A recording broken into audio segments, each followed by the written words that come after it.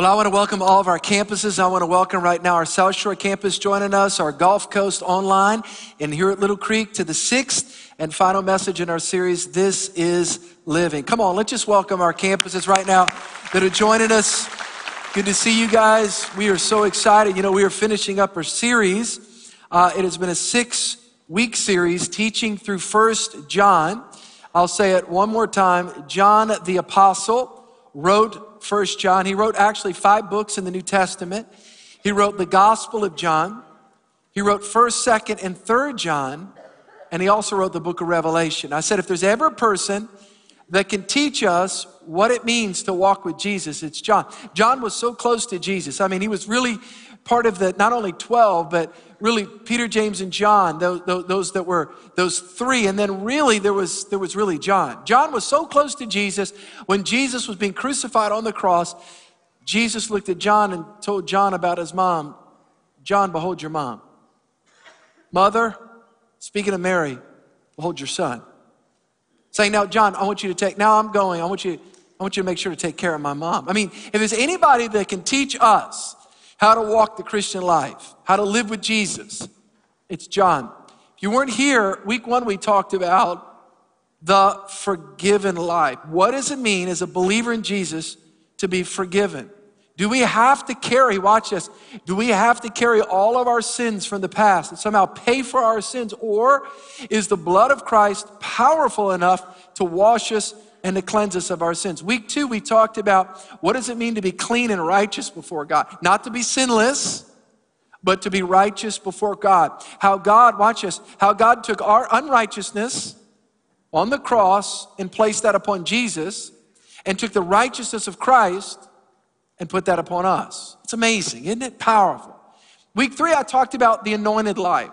1 John chapter 2, verse 20, John says this, you have an anointing from the Holy One. What is the anointing? The anointing is the presence and the power of the Holy Spirit. Listen, you have an anointing on the inside of you. The Holy Spirit lives in you, but the Holy Spirit also comes upon you and empowers you for works of service, to do whatever God's called you to do. That was the 3rd week. 4th week, we talked about what does it mean to receive love from God. Listen, Christianity is not based upon first our love for God. It's based upon our receiving God's love for us. And then last week, I heard Pastor Dave DeGarmo did a great job talking about the discerning light. I watched it on video. He was wearing a pink shirt. That's why I wanted to bump it up a little bit this week. Just needed to get a little bit more colorful. How many think that Pastor Dave did a good job? Come on now. Pastor Dave's been on our team for 10 years. He is on our executive team, but also he runs our South Shore campus. I just love him. He's a great friend of mine. And today, I want to finish up teaching through 1 John. I want to finish up with my 6th talk talking about the confident life. What does it mean when John talks about us as believers living a confident life? You know, there's a lot of talk about confidence in our culture. Confidence is a very powerful word. To have confidence often determines whether or not you're able to move forward in life with the spirit of faith, or you get neutralized and paralyzed when little things come across your path. And great people throughout history have written on this concept of confidence. They've spoken about it. I love Helen Keller. Many, of course, have heard of her. Here's what she said, nothing can be done without hope and confidence. Isn't that amazing? You cannot achieve in life without a sense of confidence. Pastor Tom Mullins, who's really become like a spiritual dad to me. He's preaching at our church, comes and does a staff meeting every year for us. He preached last spring, actually around this time. And we call him Coach Tom. He coached football in college for 20 years and started a church at 30 years ago, Christ Fellowship in West Palm Beach, Florida. How many of y'all like to be a missionary there? Come on, wouldn't that be just suffering for Jesus? But he's a great, great friend. He wrote a book on confidence, the difference between godly confidence and worldly confidence. Here's what he said in the book. This is so good because it really tees up our talk today. Here's what he said. Life is full of both darkness and light. Circumstances can lead us into green pastures and they can lead us through unknown valleys where shadows are far more prominent than sunlight. In either case, confidence is necessary. Listen to this. Confidence is necessary in order to have the attitude we need to take action. And often, that crucial confidence must be found in something greater than ourselves. He ends by saying, and that is our faith in God. See, there is a difference between confidence in yourself. Now, I'm going to share with you in a moment, there's nothing wrong with having confidence in yourself, but that's second base, not first base. First base is we as believers have confidence in who? Say it? God. We have confidence in God. Let me share you with the Bible. This is so powerful. Hebrews chapter 10, here's what the biblical writer says to young Christians. There were some young believers that were thinking about throwing in the towel. They came under persecution, this first century church. And the writer of Hebrews said, this is so amazing. Here's what he says. He says, therefore, do not cast away your what? Boy, that was weak. Can we at least say the word with the level of that word? Gosh, all right. Therefore, do not cast away your confidence. Thank you. Confidence. Don't cast it away. The indication is, as a believer, you can lose confidence. Don't cast away your confidence. Why? Your confidence, if you'll keep, confidence in God, it's a great reward. There's a great reward attached to it. Now, as we went through 1 John, John is teaching these young believers, and he's teaching them how to have confidence first in God. By the way, there's a lot of talk in our culture about confidence and how do you get confidence. So this week I just thought, I want to know what people in our culture are saying about confidence. I didn't first go to the Bible. We're going to obviously go to that. And so I went to the all-knowing Google. I'm being facetious a little bit, but, and so I just type in confidence, and here's this is a cool little article. All right, I'm going to read it. 5 powerful ways to boost our confidence. Here's what they are. Number 1, stay away from negativity and bring on the positivity. That's good. Number 2, change your body language and your image. How your posture is important. That's good. I think it's important. Yeah, we need to have a good, strong, confident posture. Number 3, don't accept failure. Get rid of the negative voices in your head. That's good. 4, be prepared. That's good. It's kind of like a kid taking a test. You're confident based upon your studying up to that point. So preparation, how it breeds confidence. Once you get in the game, once you're in the game, the battle, the action. Number 5, this is cool. For tough times, when all else fails, create a list of what you're grateful for, and it will breed confidence. I agree with all of those. I think they're all good. However, as Christians, I don't believe they're the starting point. I believe they're actually second base. First base for the believer is we are to have our confidence strongly rooted in God. When we have confidence in God, here's the point. My skill set is limited, and so is yours. My relationship abilities, your contacts, your IQ, your EQ, your net worth, all of us have limitations. We know that we, have deficiencies. We know that we have inadequacies. So if your confidence is first in your skill set, you're going to come up short. But if your confidence is in God, who is unlimited, who has all power, and he flows through you. How many know God can cause you to do something that you didn't think you could do? He can help you to do it even though you didn't think you could. Why? Because he has all power. So our confidence, and there's a fine line. Gosh, there's a fine line. Our confidence as a Christian is first in who? Say it, God. So John finishes this book, as we finish this book, John finishes this book talking about the importance of confidence. Interestingly enough, I was thinking about the whole concept of public speaking. Of course, I do that a lot now, right? But I remember when I was in high school, before I was a Christian, I had a couple opportunities to speak. One of which was I spoke before my football team once. I spoke in speech class many times. I was a nervous wreck, man. And I was an outgoing, gregarious, extroverted personality, but something about public speaking, it just frightens you, right? It just makes you nervous. And I also, by the way, spoke to my student body because I ran for president. And I lost. It was rigged. I'm not bitter. I've gotten over it. I read a Joyce Meyer book. But anyway, so But I'm just telling you, it's actually, see, I even said it and I felt hurt still. And I remember getting up there to speak. I was a nervous wreck. Then I became a believer. My personality didn't change. But I tell you what changes when you become a believer. Your confidence gets disconnected from your skill set and it gets connected to God. And then God gives you a confidence in your God-given gifts.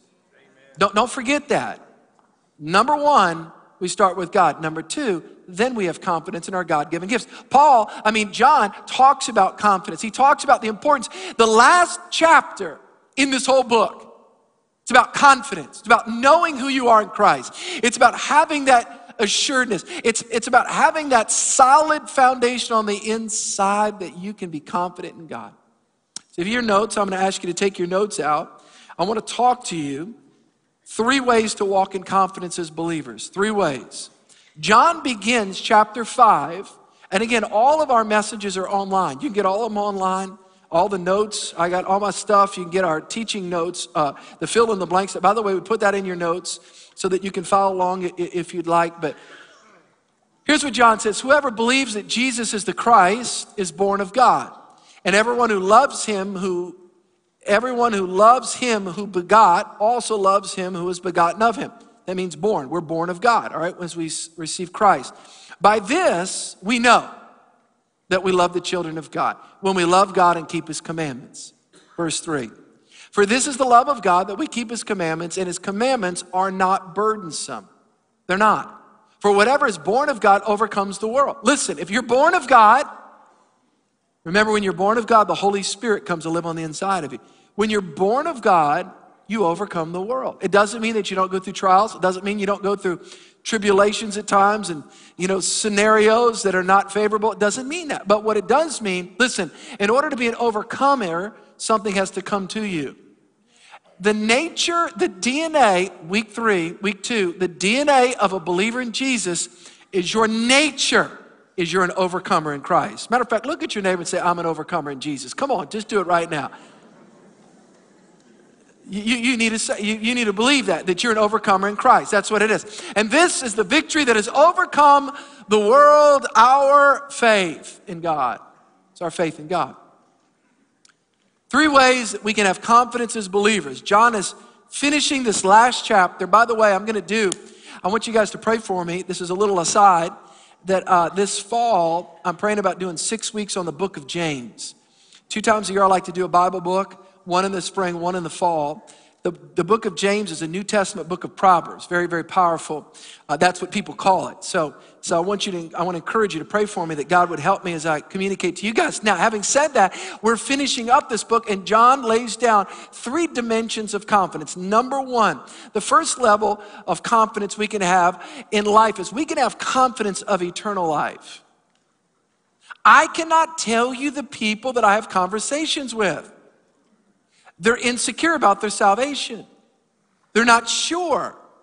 They lack assuredness. They lack certainty. They really do. And yet the Bible's so clear. 1 John 5, watch this. It's so clear. Here's what John writes. He says, these things I've written to you who believe in the name of the Son of God, that you may, say this with me out loud, know. That you may know that you have eternal life. Remember I taught you guys a couple weeks ago that you can know in your knower? In your heart of hearts, you can know in your knower. You don't have to lack confidence. In other words, when you've trusted Christ as your Savior, you can know in your knower. If you die, you're going to heaven. You can know in your knower, in your heart of hearts, that you've been washed by the blood of Christ, that your sins have been forgiven. And again, it amazes me. It actually saddens me. I had a guy one time, I was his pastor, and he came up and said, Pastor, I just don't know about this. I'm just not sure. I'm not sure what happens. And I said, are you a Christian? Yes. Have you trusted Christ? Yes. But I'm just not sure if I die, if I'm really going to go to heaven. I said, time out. Don't miss this. Your faith is not based upon your feelings. Your faith is based upon the facts of the written word of God and the inner witness of the Holy Spirit. You're a child of God. You know, one of the most famous scriptures that we ever hear, it's been at football games for years, is John what? 3:16, which by the way, John, who wrote 1 John, he wrote the Gospel of John. So he's the one that recorded these words. And watch this. For God so loved the world that he gave his only begotten son, that whosoever believes in him, in Jesus, should not perish, don't miss this, but have what? Say it, everlasting life. Now, eternal life or everlasting life, those terms are used interchangeably in Scripture. It has both a qualitative dimension and a quantitative dimension. Let's talk about qualitative first. When you receive Christ, the Holy Spirit comes to live in your heart. Qualitatively, watch this, your life becomes different after you receive Christ than before. Why? Because the Bible says the Holy Spirit comes to live in your heart and he deposits eternal life. That is the life of God. So qualitatively, regardless of what's happening on the outside of you, you have a different dimension of life that you now walk in. Why? Because life himself lives on the inside of you. Second of all, eternal life also has a quantitative dimension. What do I mean by that? That means in a linear fashion, all right, you and I are going to live forever with God. In other words, when we die, we don't just go into the ground and just, there they go. Well, there's our body. But our spirit is alive in the presence of Almighty God. Paul says to be absent from the body is to be present with who? Say it. Why? Because eternal life. So he lives in the presence of God right now. Paul in heaven, John in the presence, and so can you, so can I. We can live with an assurance on the inside of us. And as a pastor, it hurts my heart to know that people struggle with that. I was thinking about people that invest. We've got a lot of smart people in our church. I mean, some of y'all are so good with money and you look at stocks and all these different things and you invest and you're just great financial money managers. We know that because a lot of you have gone through Crown Financial and we hear the stories and it's just amazing. It's proper biblical stewardship. And nobody would invest their money in something in a big way that they've not checked out, done some due diligence. I mean, you wouldn't put your money in a bank. I mean, it's not, I mean, you look at the balance sheet. Oh, they're losing a bunch of money. Let's put all of our money, our life savings in that bank. That wouldn't be smart. You can look at a balance sheet of something, but you really don't believe in that thing until you move your net worth into something. In the same way, hear me closely, you can say that you're a Christian and that you trust Christ, but have you moved your life into the hands of someone else? Reminds me of a story about this guy. He was a famous tightrope walker. The guy was just amazing. And he was often hired out by circuses. And those guys are amazing. They're performers, they're entertainers, they know what they're doing. I mean, they egg on the crowd, they get everybody going, and people are, they're just good. If you ever really seen a good one. And so he comes out, he's like magnificent, and he's got his balancing bar. And so all the people are gathering around, and I mean, they're fired up. And he's egging them on, how many of y'all believe I can do this? He's got the whole crowd going. And so he walks across, and he's got his thing, and he's about, and of course, and they get in the middle, and then they almost fall, and they're like, you can hear the gasp of the crowd. And then, of course, he makes it to the end. Well, then, they had some curtains. And at the end, and they had a little makeshift kind of little closet thing up there. And he opened it up, and he pulls out a wheelbarrow. And everybody's like, oh. And he goes, how many of y'all believe that I can walk across this rope pushing a wheelbarrow? And everybody's like, we believe. You're amazing. You are awesome. He's just got them rolling. Sure enough, he grabs the ends and he's like this. He gets in the middle and these boys start to dip and everybody's like, oh, and then he makes it all the way across. And everybody, they're just going nuts. The place is coming unglued. We believe. You're amazing. He turns to the crowd. He says, how many of you would be willing to come up here and get in this wheelbarrow and let me push them across? Watch. Not one volunteer. We can say we believe until we have to put our lives in the hands of somebody else. We can say we're a Christian until we're willing to, watch this, put our life. It's like somebody said, "You a Christian?" "Oh yeah, I prayed the prayer, man." Yeah, like, you ever have somebody witnessing to you about heaven and hell? "You want to go to heaven? It's amazing. Streets are cold, and it's awesome. It's powerful. You just pray this prayer, and hell's terrible, and it's flames of fire." You've got to be just foolish to go, "Sign me up for hell." But is that really trusting Christ as your Savior? Are you willing to get in the wheelbarrow? Are you willing to allow your life to be placed in someone else's hands, named Jesus? See, eternal life, John says, you can know that you have eternal life if you've trusted Christ. Number two, the second confidence that we can have is we can have confidence in answered prayer. John's dealing with these last themes as he goes through this book, these last few verses. Here's what he says. I love this. 1 John 5:14. Now this is the, say it out loud. Confidence. Not as good as the first. Try it again. Now this is the what? Confidence. There it is. This is it. You got to say it powerful. This is the confidence. This is the confidence that we can have in him. In who? God. That if we ask anything, that's broad. Anything according to his will, he hears us. Boy, isn't that cool? Anything. It's interesting. A lot of people are really into the fact of prayer, but I don't think understand fully what prayer is. Prayer is not just physiologically saying something where your vocal cords and they kind of work together in harmony with your body, and you'll go and you'll just kind of say something just kind of in the direction of the sky. I mean, prayer involves your physiological cooperation, but prayer is where your spirit, where your heart cries out to God and you connect with God. And yet prayer, and by the way, we're in a political season right now, and I love the thought that we do have freedom. How many are grateful that we live in a country where there still is freedom of speech? Y'all grateful that we can...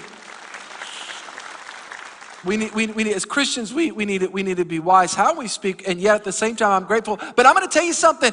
In the presence of God, you have freedom of speech.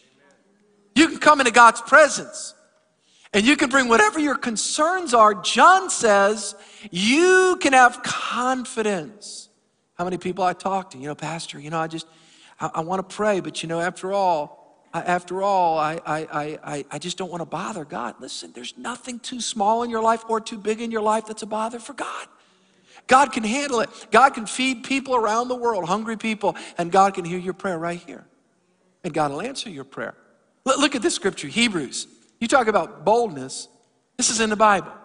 Let this wash your mind and give you a picture of prayer. This isn't arrogance. See, arrogance is where you're brash. It's where you put others down. This is not an arrogance. This is a confidence, boldness based upon God's written word. Look what this says. Let us therefore come boldly to the throne of grace. Is that your picture of prayer?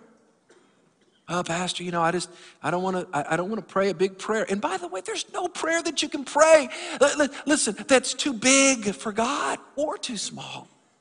Pray big prayers. Pray small prayers. Pray medium prayers. Pray all kinds of prayers. But come boldly to the throne of grace that we may obtain mercy and find grace to help in our time of need. God wants to answer our prayers. God is for us. God is not against us. This is an invitation for us to ask. Interesting, I have 4 children. I have a daughter who's in college. She's 19. And she was home on spring break. She went back today. And oh man, she's such a great young lady. And so I've got a 16-year-old boy, a 15-year-old boy, and a 6-year-old girl. It's interesting, when I was a young dad, my 3 oldest ones, when I was traveling and preaching at different places and doing just different conferences, different things, and my kids, one of the things that I always do is I would try to get them a little something, like people do, and not big stuff, maybe a little t-shirt or maybe a little trinket, just whatever.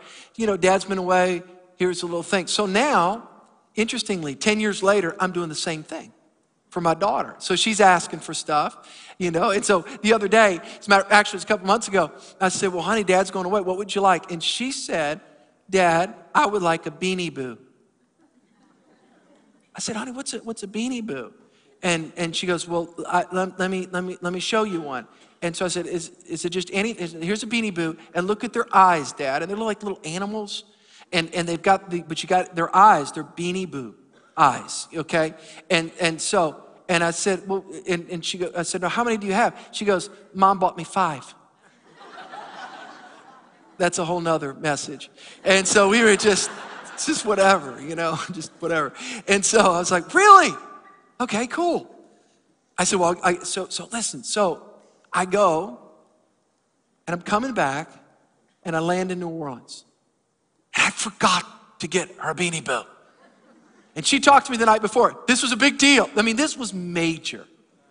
Okay, I don't want to disappoint.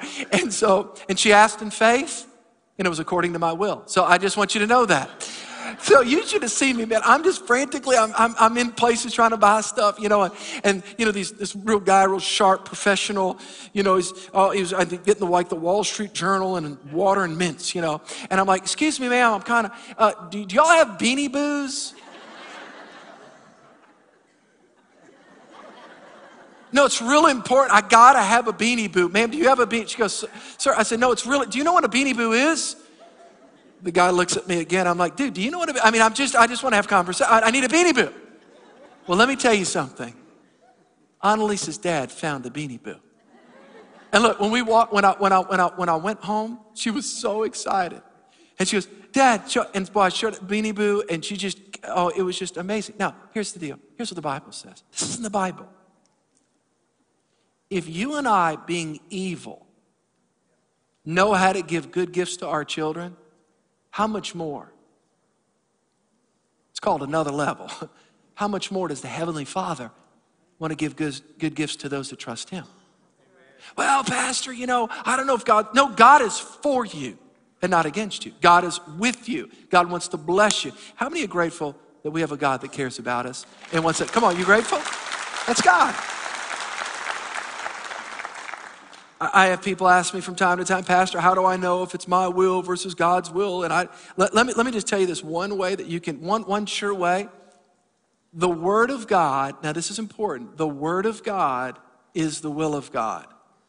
So if you're ever praying anything in the will of God, in the Word of God, you don't have to pray if it be thy will. This is the revealed will of God, right here, this Word. So in other words, God, if it's your will, remove this depression, remove this shame from my past. No. You don't have to pray if it's thy will. God says He's the one that lifts our heads.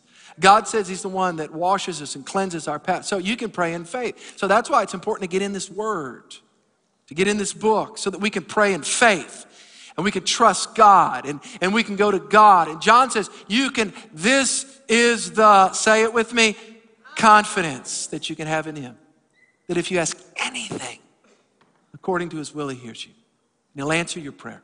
The third and final thing that we see here is not only can we have confidence in eternal life, not only can we have confidence in our prayers, God hears them and God wants to answer our prayers, but we can have confidence in this. We can have confidence of victory over sin and over Satan. We can have confidence. John says that. We don't have to be scared of sin. We don't have to be scared in the sense of that we can't ever be free of it. We can be free in the sense that we do not have to live as slaves to habitual sin. 1 John 5:18, look what this says right here. We know that whoever is born of God does not sin. Paul's right there, Pastor, I'm confused. If you're a Christian, do you sin or do you not sin? Based upon week 1, yes, we sin. We wouldn't need cleansing and we wouldn't need an advocate named Jesus if we didn't sin. However, as a believer with the Holy Spirit living on the inside of you, you do not have to live enslaved to habitual sin, to an addictive pattern in your life. Christ, by His power, can break that. I'm telling you. But he who has been born of God keeps himself and the wicked one. Who's that? Satan, our adversary. The wicked one does not touch him. Pastor, what does that mean? Man, that's amazing. I'm a new Christian. What is going on here? So if I'm a Christian, and who's the wicked one? And what is that? Oh, well, there's a protagonist, God, for you. Pro means for. Antagonist, anti, someone in the Bible that's against you. His name's the devil. In other words, the adversary. He's against you. He hates you. The Bible says he tries to come and steal, kill, and destroy. But here's the good news. When you know who you are in Christ, when you know who you belong to, you can exercise your faith and you can command the devil to take his hands off of your life. You can. I'll never forget. I got to tell you this story. Some of you have heard this before. In all honesty, I cannot remember as a non-Christian being scared of the dark. I can't. Maybe I was. I cannot remember. It wasn't distinct. I didn't like vampires when I was a kid. But the dark was not, I wasn't freaked out about that at all. I became a Christian in 1987. Right when I turned 19, I was a freshman in college. Some of you have heard this story. I got to tell you, the first year of being a Christian, this may push some of you. You're like, what? The first year of being a Christian, I was terrified of the dark. You may not believe this. The Bible teaches this, and I teach scripture on this. Satan is a spiritual being, and demon spirits, they're spiritual beings. And I believe this. See, listen, if the devil cannot keep you from getting saved, he'll try to keep you from fulfilling God's purpose for your life. And I got to tell you, I would lay on my bed at night. This would freak you out, all right? I was so terrified, I literally could feel in my chest. I had to sleep with the lights on for a year. I had to put on worship music. And I could not sleep. I was terrified. I had so many imposing thoughts in my mind that I was going to die if I went to bed. I mean, this is demonic. I mean, the devil's in my room. I just crazy. So a mature brother in the Lord told me, he said, Steve, what you need to do is you need to memorize scripture. You need to get scripture, and you need to memorize scripture. And I remember getting scripture. I had these little 3x5 cards. I still have these 3x5 cards. And I'd write down, for God's not given me a spirit of fear. And so here's the deal. This was one of the scriptures. Go back to verse 18. These were one of the scriptures that hit me one day. And it was like an emboldened faith hit me. It was just like for years. And by the way, and so at nighttime when I was scared, I would get up and I would take these scriptures. I'm a Christian, all right? And I would get these scriptures on these 3x5 cards and I would walk back and forth in my floor. I just walked back and forth. 2 o'clock in the morning, crazy. Because I felt if I'd go to sleep, I'd die. The devil would kill me. And I had these scriptures and I would go back and forth. This was one of the scriptures, and the wicked one cannot touch me. Listen to me. You know the Bible says in John chapter 8, you shall know the truth and the truth shall set you free? Listen to me closely. Truth alone doesn't set you free. It's truth that you know that sets you free. Somebody told me one time, Pastor, when I get scared, I just lay the Bible on my heart. That's okay, but you better get it in your heart. And you better get it coming out of your mouth like the sword of the Spirit. Come on, are y'all with me or not? I mean, and I would just speak the word. Everybody say, speak the word. And then I just got mad. And I would started saying this, devil, take your hands off my mind. I belong to God. Jesus purchased my body, my mind at the cross. I command you to take your hands off my body, off my mind. And I'm telling you, it just broke.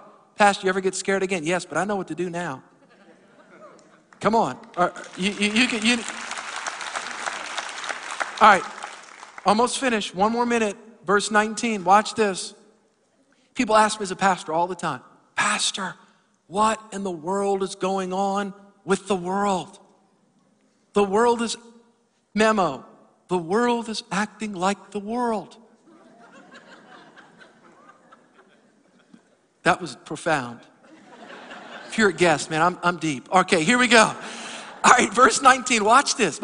We know that we're of God, but the whole, what, say it, world lies under the sway of the wicked one.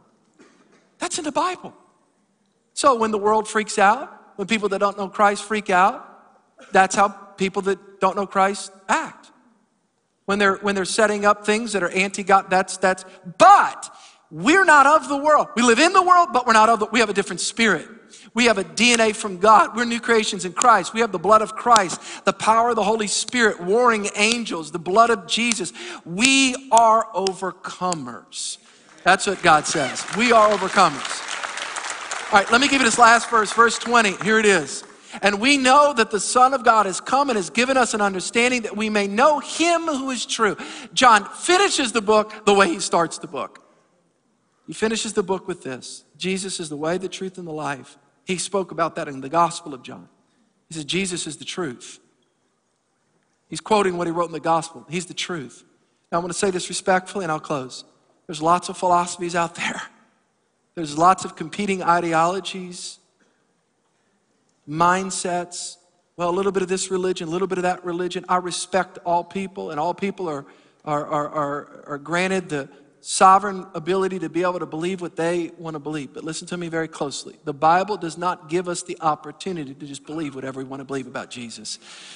The Bible's real clear. There's only one way. Listen to me. Look here. Every campus, there's only one way to God the Father, and that's through Jesus. It's only one way. No man comes to the Father except through Jesus. That's the door. Let's pray.